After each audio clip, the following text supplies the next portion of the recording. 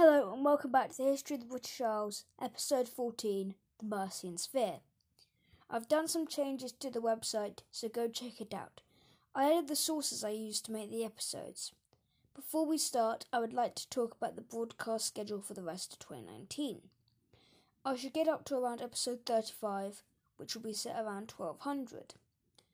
I'm planning to do 150 episodes of the podcast in total and end around summer 2021. Now, let's begin at the 14th episode of the History of the British Isles, which will cover the Kings of Mercia up to Offa.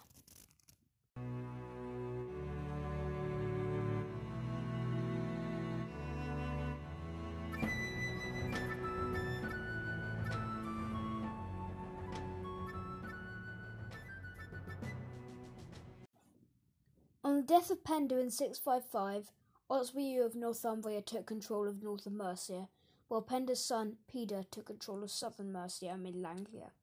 Peter did not rule for long, though, and was killed by his wife at Easter. In 658, a group of Mercian noblemen successfully pushed Oswiu out of Mercia and established another son of Penda, Wulfhere, as the new king of Mercia. Wulfhere became the first Christian king of Mercia, having converted along with all of his brothers during the reign of Penda. He was in many ways similar to his father, though his conquests were far less prolific. He started his reign by spreading Christianity throughout his reign, as Mercia was still predominantly pagan. He was helped in this effort by the bishop Jaruman. Wulfhere also went to war with Northumbria on his crowning and took control of Lindsey. He was also successful in war against Wessex in the 660s, and took Essex, London, and all of Wessex north of the Thames. This success deteriorated, though. He launched a failed expedition against Northumbria in 674 and died a year later of illness.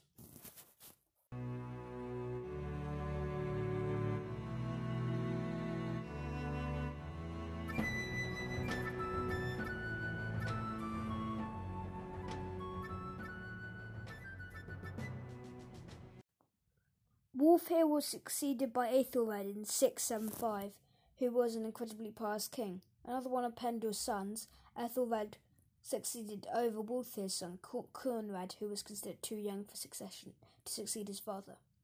Aethelred married a daughter of Oswiu of Northumbria. To secure the borders of Mercia, he battled the new king of Northumbria, Ecgfrith, in 679. It was a hard-fought battle, but Aethelred won. This led to the fixing of the Mercian border with Northumbria at the River Humber.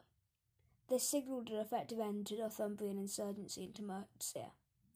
Aethelred was a lot less active to the south of his kingdom. The only military action he took in his reign was a short-lived invasion of Kent in 676, short with the claim of a local king. Aethelred's wife was assassinated in 697. She was very pious, and over his reign the couple set up a lot of monasteries. Aethelred ruled for 7 more years, but abdicated to become a monk in one of his monasteries in 704. He died a couple of years later. Coenred, the previously mentioned son of Wulfhere, succeeded on the abdication of his uncle in 704.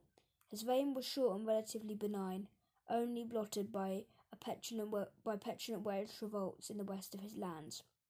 He abdicated in 709 to become a monk, the second monarch to do so in a row.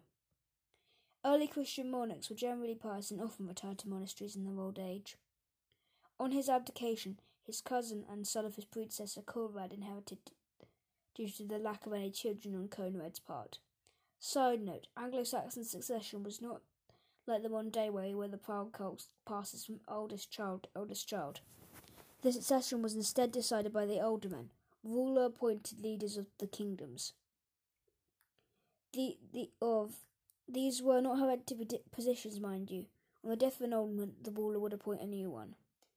This succession did not have to be related to the previous king, and was generally one of his sons or someone in his close family. Women could inherit, but rarely did. There was a case of a queen in Wessex, though she only ruled for a couple of years, and I don't think will enter our story. Now back to Coenred. He was incredibly unpopular with the church. which is said to be the only thing we actually know about him, which is the only thing we know about him for certain. He was even accused by Saint Boniface of seducing nuns. He died in the feast, most likely by being poisoned. He was succeeded by Aethelbald in 716. Aethelbald is widely considered one of the most powerful kings of Mercia, having overlordship over almost all of England south of the Humber by the 730s, even having the fealties of Wessex and Kent. This is weird considering he fought in no major wars. He had a long reign, but was murdered by his own bodyguards in 757, though historians do not know why. He is buried in a crypt in Repton, South Derbyshire. King Bornred then succeeded to the throne in Mercia, but was immediately overthrown by Uffa.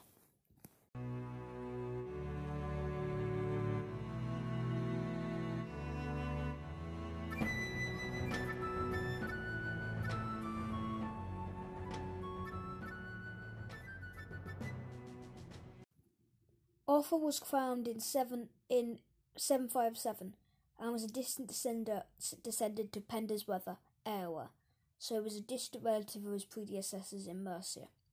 For the first 14 years of his reign, he consolidated his power over Hwys, the area that Penda conquered in Gloucestershire, and Maganset, the kingdom that Penda set up for his son to govern. Penda sure did a lot, didn't he?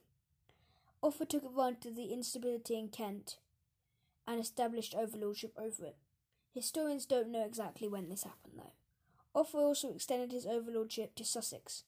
The Anglo-Saxon Chronicle, a chronicle started up in Wessex during the reign of Alfred the Great, reports that Offa ordered the execution of the King of East Anglia, Aethelbert, though I cannot find any clear source for when this happened. In 779, Offa met King Cynwulf of Wessex in battle, and gaining a significant victory. Cynwulf died, and it is thought that Offa intervened to get the Mercian friendly King Bjornwulf on the throne of Wessex, who then submitted to Mercian overlordship. A bit earlier in the 770s, Offa was acknowledged as Bretwalda, or High King of England. Offa also built the eponymous dike, Offa's Dyke, to define the border between Mercia and Wales and repel Welsh attacks on his kingdom. Offa died in 796, bringing an end to a long period of prosperity in Mercia. He was one of the best kings in Anglo-Saxon England.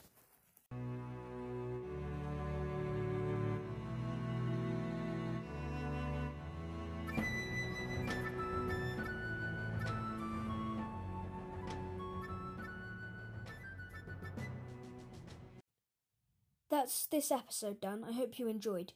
I wasn't able to get much in the way of accurate sources about Offa, but there's a lot more he did, I'm sure.